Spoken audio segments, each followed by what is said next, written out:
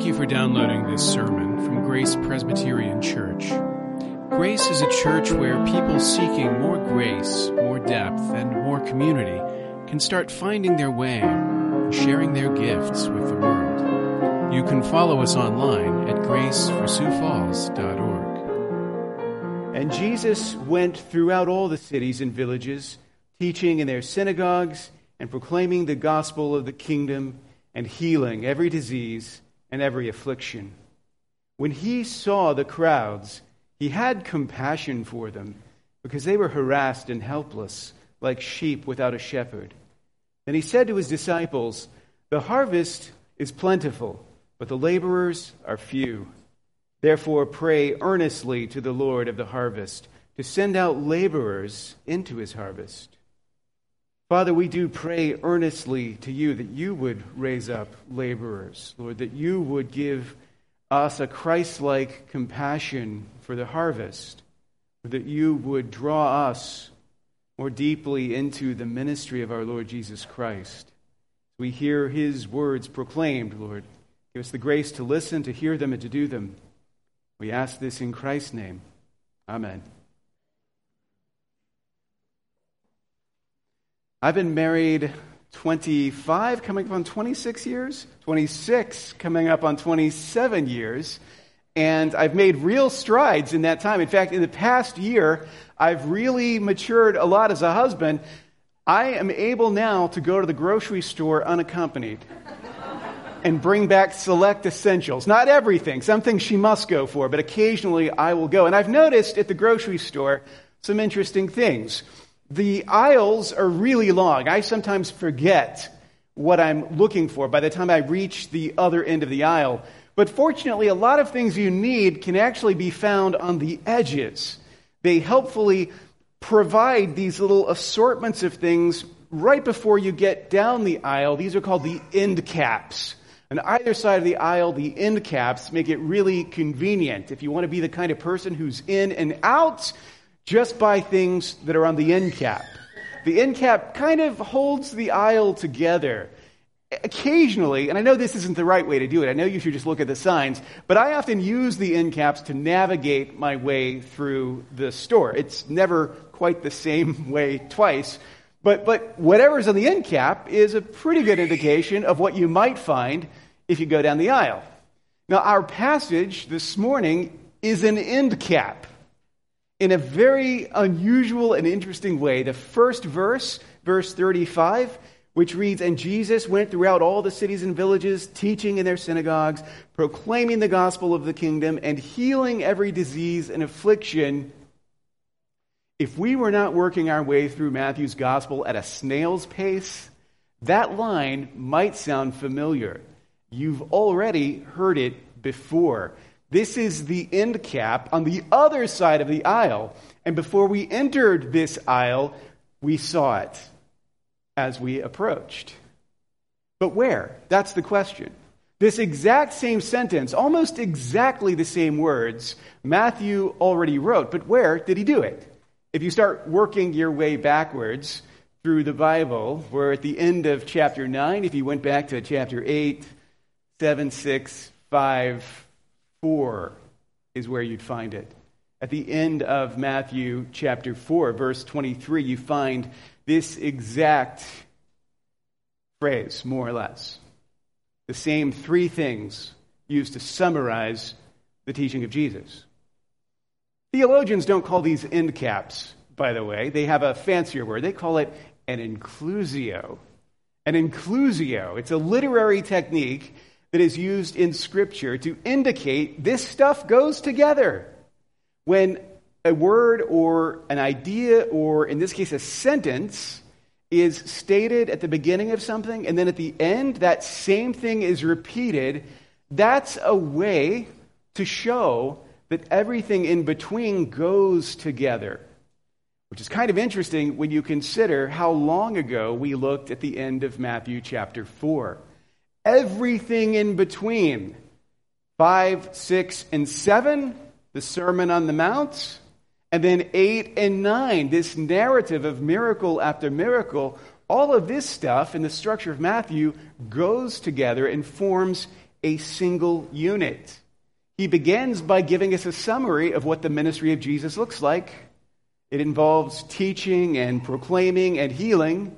And then he gives us 3 chapters of what Jesus teaches, of the content of his teaching and his proclaiming. And then he gives us 2 chapters of Jesus' works, his healing, the stuff he does as part of his ministry. And now at the conclusion, he gives us this final summary, reminding us of what he told us before and then illustrated for us. If you look at our text, what we've just read, this little end cap actually has a really clear set of divisions. You could go down and say there are 3 points that Matthew makes here. 35 is the end of the inclusio, the repetition of the summary of Christ's ministry, the teaching, the proclaiming, the healing. But then in the next verse, verse 36, we get an insight into the way Jesus sees the people who are gathered around him, who are impacted by his ministry. And then in verses 37 and 38, Jesus shifts and he gives us another metaphor to think about, the metaphor of the harvest and the call for laborers. So one way to preach this text would be just work our way down the list. 1, 2, 3, and look at those 3 things. We're not going to do that, though. We're going to do them out of order. And so what I need you to do is, all that stuff I told you about aisles and end caps, I need you to forget that. Because I want to put another image in your mind that's going to orient you for what we're doing here. A mountain. Not a real literal mountain, but a 2-dimensional mountain, the kind you might draw on a sheet of paper. You're going to draw a mountain on a sheet of paper, or kids on a whiteboard right across the hall. You just need 3 points, right? You start at the bottom and you draw a line up to the summit and then a line down going to the other side. And there you've got a mountain. And that's what I want you to picture in your mind. 3 points, 1, 2, 3, like that. You might think of us as going on a little journey together. We're going to ascend one slope of the mountain. We're going to reach the summit of the mountain, and then we will descend down the other side. Only we're actually not going to do that. Forget about that again, because what we're going to do is not go up to the summit and then go down. Instead, we're going to look at both sides before we look at the top, because as you know, mountains can be ascended from either side. You don't only go up one side and down the other. In an interesting way, you might think both sides of the mountain point up. However you encounter it, whatever side you show up on, the side you find yourself on is pointing you towards the summit. And that's the way that our text works here. So we're going to look at the 2 sides first. The first point that is made, and then the last point that is made. And then at the end, we're going to go to the heart of what's being said here and consider what chronologically seems to be our second point. So that's the metaphor. Keep that in mind, and it will help guide you as we proceed. So we're going to talk about that summary first, that summary of the teaching of Jesus and the proclaiming of the gospel and the healing of every disease. But not in that order. For our first point, we're going to use the same structure of the mountain that we just did, and we're going to look at those 3 things the same way that we're going to look at our overall structure. Does that make sense? So 3 things: teaching, proclaiming, and healing, but not in that order. The first side, the first slope, that's teaching. Jump over the summit, and on the second side of the slope, that's healing. And at the top, at the summit, that's proclaiming. That's the image that I want you to have. And there's a reason for that. Because in the ministry of Jesus, these things serve a purpose. They're interrelated, but they're not all on the same level. Some things point to other things. The teaching of Scripture, which we see throughout the ministry of Jesus. We saw it in the Sermon on the Mount outdoors. But we're reminded by Matthew, this is often taking place in the synagogue. It's in the synagogue where Jesus is doing this teaching. And when Jesus teaches in the synagogue, he uses the text of Scripture and then he explains it. He basically teaches himself from what we would call the Old Testament. That's his teaching. But that teaching serves a purpose, and it's not just informational. It's not that Jesus is worried that in the synagogue the standards of biblical literacy have fallen. And so he wants to do his part to call out some texts from the Old Testament and just explain to people what this stuff means so that they will have more knowledge. No. That teaching ministry has a direction. Like there's something it's pointing to. It is literally pointing to the presence of the kingdom and the presence of the king. So that's one side of that mountain, the teaching. But that teaching is taking us upward. It is taking us upward and into the reality of the kingdom. Jesus is also healing. We've seen over and over again 10 different examples in just 2 chapters of Jesus healing people, making them whole, restoring them. But as we've observed time and time again, he's not doing it to show off. He's not doing it to demonstrate how powerful he is. He's doing it to point to something higher than that. And it points to the same thing that the teaching points to. So in the same way that on one side of the slope, the teaching is pointing upwards, on the other side of the slope, the healing ministry of Jesus is pointing upwards. It's directing our attention. It's verifying and confirming. It's assuring us of the authority of a message that is at the top of that mountain. And if we go to the top of that mountain, there we find the reality of the kingdom. We find what Matthew calls the gospel of the kingdom. It's not just any gospel that Jesus is proclaiming. It is the gospel of the kingdom of which he is the king, the one who rules and reigns with authority. Everything Jesus ever taught and everything he ever did, his ministry in every respect pointed towards the reality of the kingdom come, the reality of the king amongst his people, the reality of the fulfillment of the promises that his people had been waiting on for so long. The teaching and the healing are ways into the good news of the kingdom.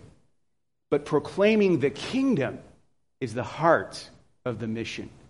Proclaiming the reality of the kingdom, that a new age has dawned, that is the heart of the gospel.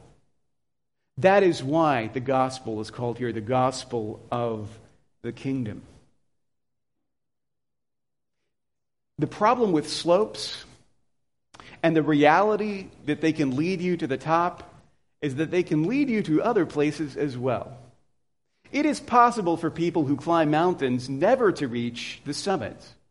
It is possible, despite whatever signs may be pointing upward, to wander around on the side of the mountain endlessly and never realize what's at the top. People do this all the time. They do it literally. Now, I'm not a mountain climber. This may surprise you, but I've never ascended a mountain. But I do have friends who are avid mountain climbers. Crazy people, really. But one of the things I'm always fascinated by is how many near-death stories they have to share. And they always make them sound really funny, even though they were like borderline tragic. They just happened to break the right way. But the thing is, a lot of people wander around on the side of mountains and never reach the top.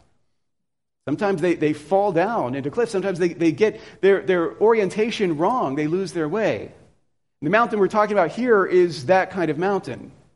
There are a lot of people who think they know what the heart of the message of Jesus is. And they know with certainty that it's to be found over here on the slope. It's in the teaching. It's in the doctrine. It's in the fine points.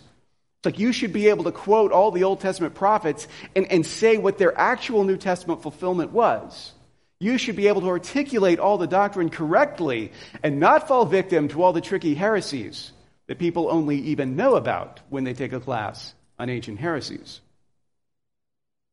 It's possible on the slope of teaching to get confused, to get lost in the maze, and not to find our way to the top. Does that mean teaching is bad and we should have less of it? No. It's essential. But it is essential to realize where it points to and to go there. By the same token, a lot of people get lost on the slope of signs and miracles and power, looking for those sensations, for those verifications, and forgetting where Jesus' miracles pointed to, what purpose they served. Don't chase after teaching for the sake of teaching, and don't chase after healing for the sake of healing. Remember the purpose that these things served in the ministry of Jesus, and go where they direct you. Go to the kingdom. Two quick practical applications here. The fact that Matthew reminds us that Jesus is doing this ministry, that he's doing this teaching in the synagogues and not in the wilderness, is a good reminder to us of the continuity of Jesus' ministry with what had gone before. Jesus is not saying, hey everybody, this synagogue thing, this is done. Come join me out in the wilderness where we're having outdoor church. That's not what's going on. This new order is not erasing and leaving behind the old. It's actually breaking out within the old. Because it's not an abolition, it's a fulfillment. There's a reason why there's continuity between the old covenant community and the new covenant community. There's a reason why when the early Christians are saying, hey, how should we do church? Like, I can't find the verse in the New Testament that tells me what to do about this, that, and that. The other Christians are like, dude, have you never been to synagogue? We already have a pattern for how we do this. It's the way Jesus did it when he was here. Continuity. It goes together, which means there could be no question that what the message of Jesus and the mission of Jesus is about is a reset, a start over, or some sort of side mission. Because it's happening within the main line, the main message. This is God's plan of salvation reaching fulfillment. Also, another thing, you don't have the gospel unless it's the gospel of the kingdom. You may think you understand what the gospel is all about, but if the gospel that you understand is not about the kingdom, it's not about Christ the King, restoring all things, making all things new, then what you have is not the gospel as Matthew understands it. Christ's reign right now and in the life to come is what everything points to. It is the reality from which everything that's been promised to us actually flows. You're not talking about the kingdom. You're not talking about the gospel. Because the gospel is the gospel of the kingdom. So, as we move on, and we're jumping over the middle here. We're jumping over compassion for a moment and just looking at the harvest metaphor here. The purpose of that metaphor is to follow up on one thing that Jesus has already done. When he talks about compassion, he gives the reason why Jesus feels compassion. He compares the people to sheep without a shepherd. Right? That's an image familiar to us. Zechariah uses that image to describe the people of Israel. Remember, strike the shepherd and the sheep will be scattered. Other prophets make this same comparison. The idea of the people of God, of Israel, as sheep without a shepherd is one that would be familiar to any student of Old Testament prophecy. And what Jesus is doing there is calling out authority. Those people should have shepherds. They were given shepherds. There were religious authorities in Israel in the days of Jesus. There were priests. There were Pharisees. There were leaders, scribes, people who knew and had a responsibility to teach, had a responsibility to shepherd the people. They just didn't do it. And that's why the people were in the state that they were in. So Jesus is calling them out. He's saying these authorities are bad authorities. They're not using their power rightly. They are abusing it. But it's in that context that he now speaks to us of a harvest. He says there's a harvest that is vast and ready to be brought in, but there is one problem, and it is how few laborers there are. Now, I know that's a familiar image, right? That's one of those things when we're talking about evangelism. I mean, this is the go-to passage, right? If I wanted to make you feel bad about how much evangelism you're not doing every day, this would be a great place to go. Jesus says there's a great harvest out there. There's just few laborers. You should pray earnestly for laborers, for more workers, for more harvesters to bring in that harvest, right? But what exactly is he talking about there? Like, what is the context that he's speaking to? Put it this way, what role would these new laborers be filling? What responsibility would they be taking? Surely it's the responsibility that has been abdicated by those to whom it was entrusted. Two metaphors, a flock without a shepherd, and then immediately a harvest without harvesters. They go together. What Jesus is speaking to here is the need for new authority. There needs to be new authority. The old leaders who were entrusted with the mission did not carry it out. We need new leaders who will fulfill the mission that they've been given. It's not an accident that in the very next chapter, Jesus sends out the 12 to actually begin to do the work that he's talking about here. He's inaugurating a new kind of authority, an apostolic authority that will supersede the authorities of the past, that will take over the job that was neglected by those shepherds who abandoned their flock. It's fascinating to see the condition of the people as a result of their lack of leadership, the state of the crowd. The crowds who gather around Jesus have a real longing. They have a real desire. Like, they want to hear what he's saying. They want to see what he's doing. But there's also something frustrating, conflicted about those crowds. Because, yeah, they're eager. Yeah, they're following. But the thing they're most excited about is not the summit, but the slope. The thing that motivates them is to see the works Jesus will do, or to see the authority with which he teaches. He's so much better than a scribe. He's so much better than a doctor. But they're not necessarily seeing that he's a king. They're not necessarily recognizing that it is the kingdom that he has come to proclaim.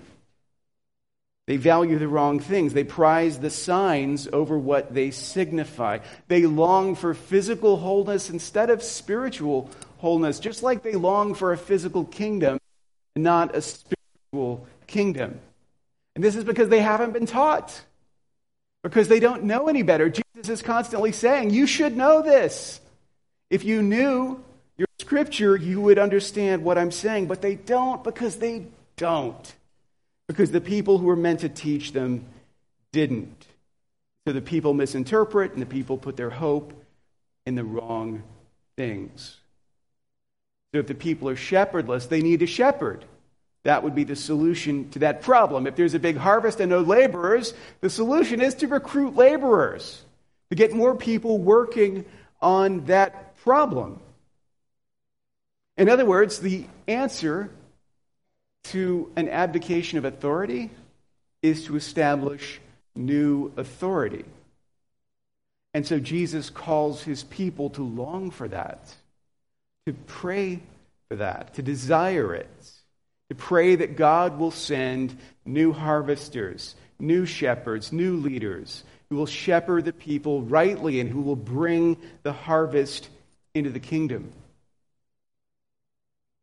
It's not too much of a spoiler to say, if we ask ourselves, well, who are these harvesters, to say, it's the 12. It's the 12. Jesus is about to send them out, the apostles. and everyone who follows after them. Everyone who follows in their footsteps. The apostolic mission is a mission of bringing in the harvest, bringing God's people into God's kingdom. And for that to happen, there must be a new authority. The answer is not to get rid of authority. The answer is to get authority right, to actually fix what has gone wrong. The new covenant will be built on the old foundation of the prophets, but also on the new foundation of the apostles, beginning in Matthew 10. Throughout Matthew 8 and 9, we've been confronted with a reality that is not very American, a reality that is not very democratic, that is not very individualistic, that we must have authority in our lives. The gospel message is not about throwing off authority so that we can be free. The gospel of the kingdom proclaims that you can never be free until you are under the right authority. Yeah, human authority is corrupt. Human authority is awful. On the overall scheme of things, we could think of a lot of worse authorities than the Pharisees. Jesus sees that reality and doesn't say, you know what, this authority thing, it just doesn't work. I think Christian anarchy is the way to go, or something like that. Instead, Jesus' response is to raise up new authority, specifically authority sent by God. Authority sent by God will become the foundation of the covenant community, because true human freedom comes from serving the right authority, Christ's authority. And that authority has a certain character, and that is the heart of what we're looking at here. What is the authority of Christ's character, or the character of Christ's authority? Like, what kind of authority is it? What kind of personality does it have? This is the moment where we're at the top. We have reached the summit. When we look at the character of Christ's authority, we're told it's compassion. Compassion is the word that Matthew uses. It's interesting that he would tell us this at all, honestly, because what he's been telling us over and over again is what people think about Jesus. Here's what the crowds thought about Jesus. And now he flips that and tells us what Jesus thinks about the crowds. And it's a little bit surprising.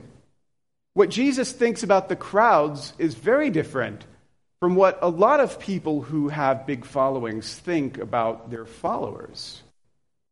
What he thinks about people is a lot different from how a lot of us feel about people, especially large groups of people.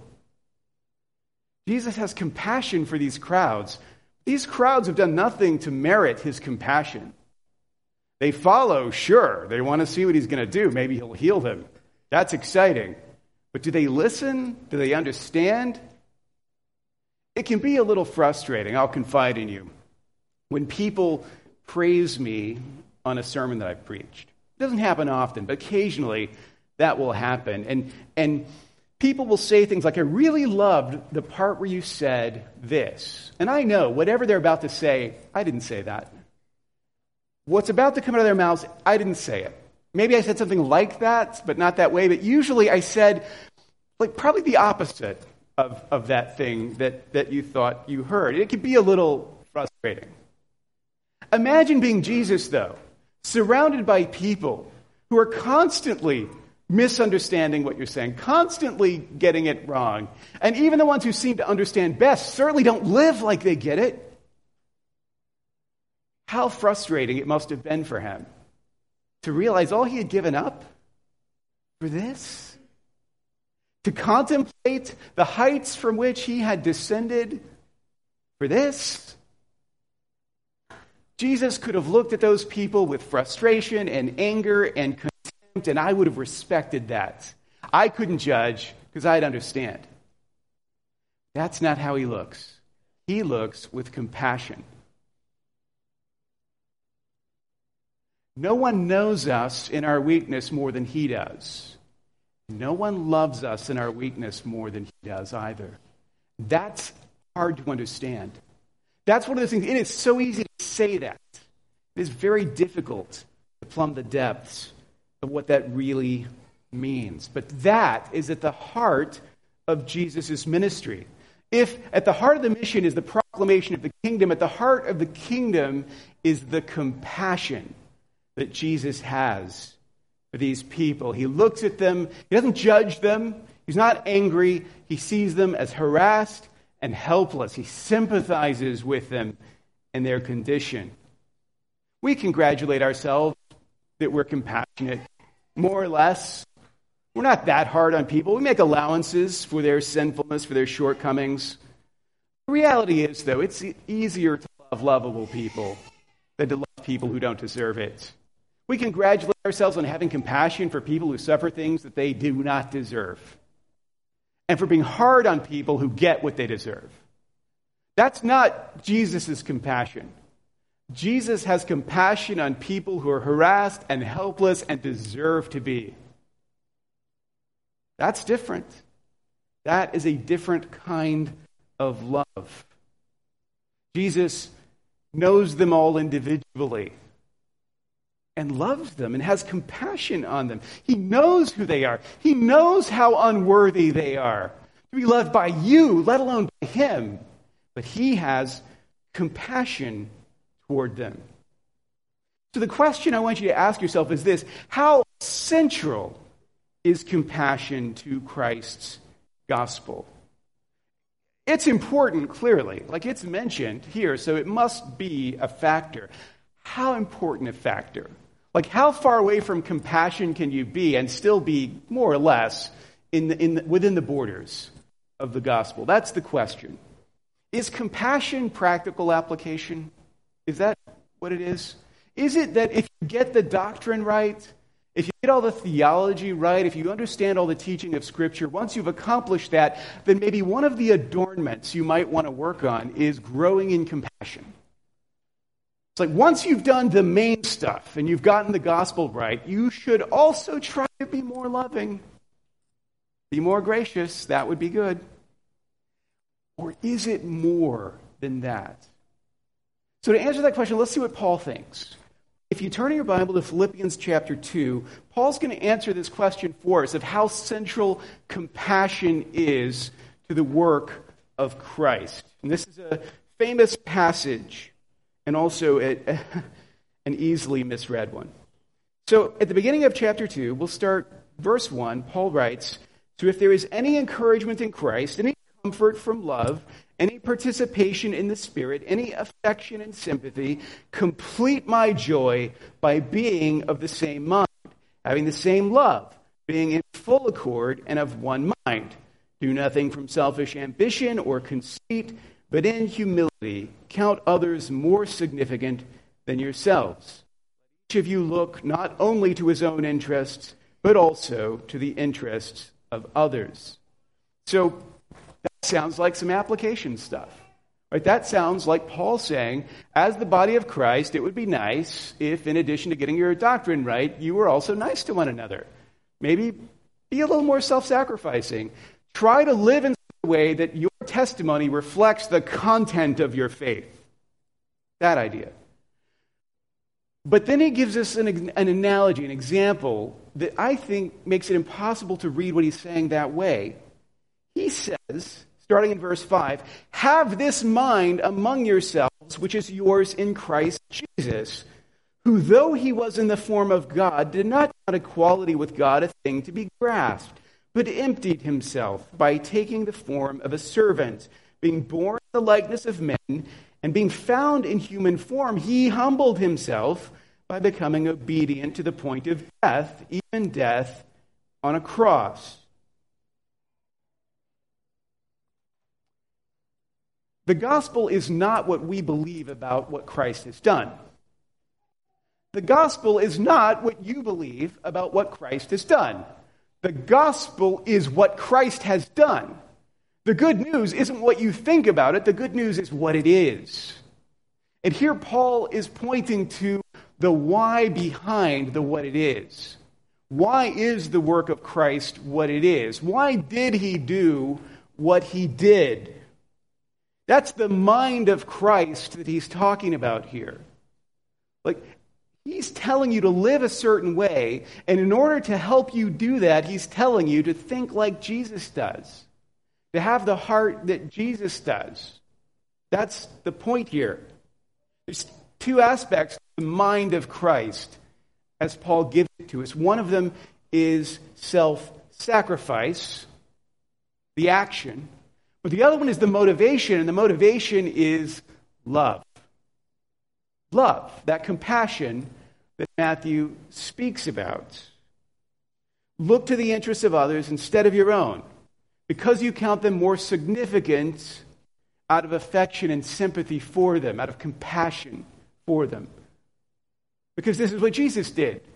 This is what Jesus was like. He had compassion on us. And he put our interests ahead of his own. He counted us more significant than he counted himself.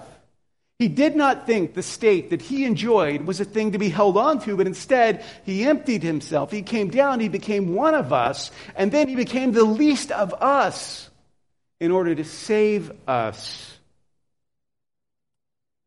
Is that downstream from the gospel?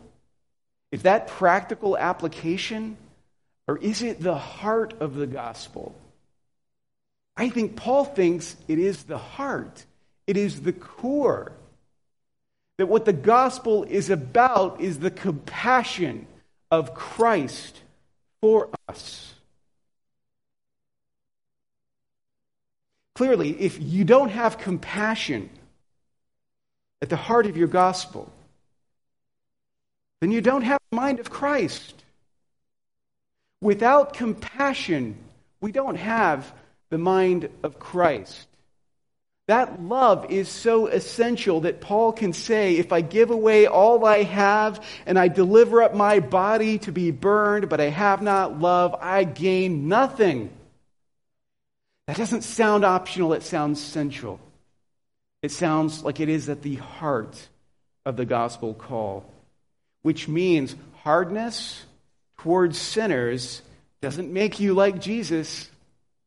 Hardness towards sinners makes you a Pharisee.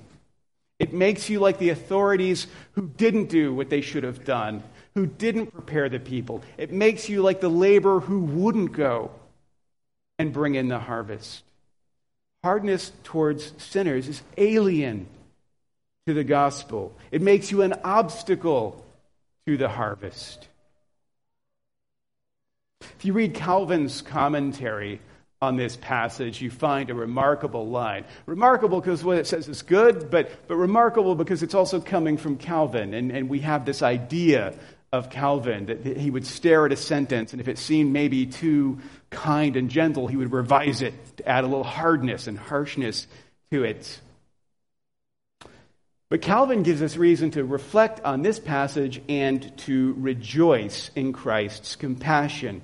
He says, Christ erected his throne for the express purpose of bestowing on all his people perfect happiness.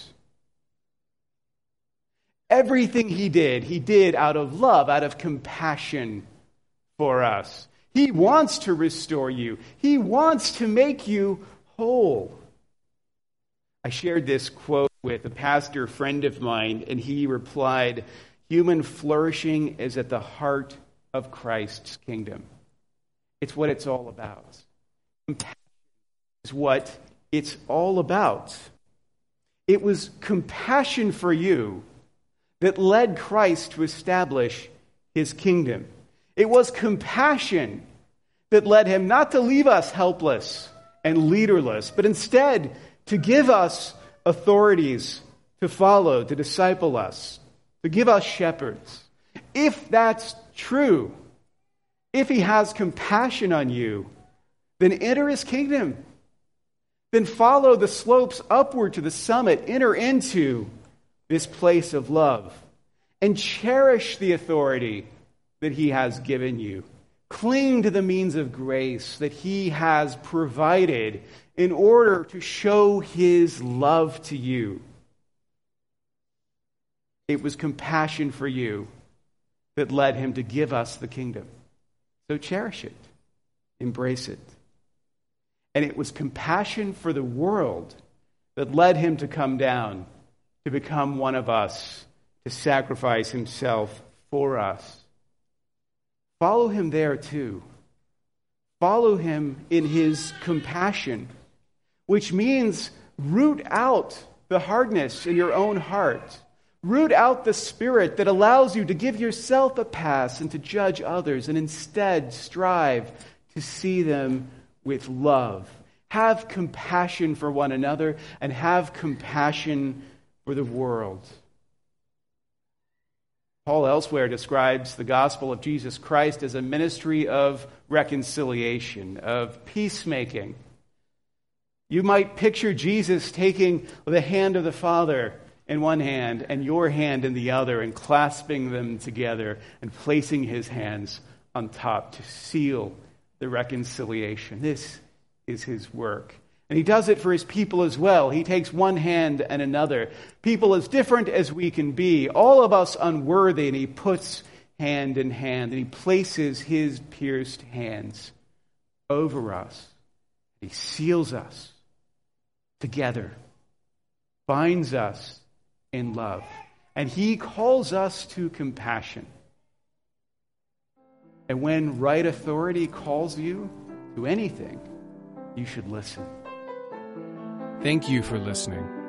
You can find more sermons from Grace and information about joining us for worship by visiting our website at graceforsiouxfalls.org. We also invite you to visit the iTunes store and subscribe to the Sermons of Grace podcast.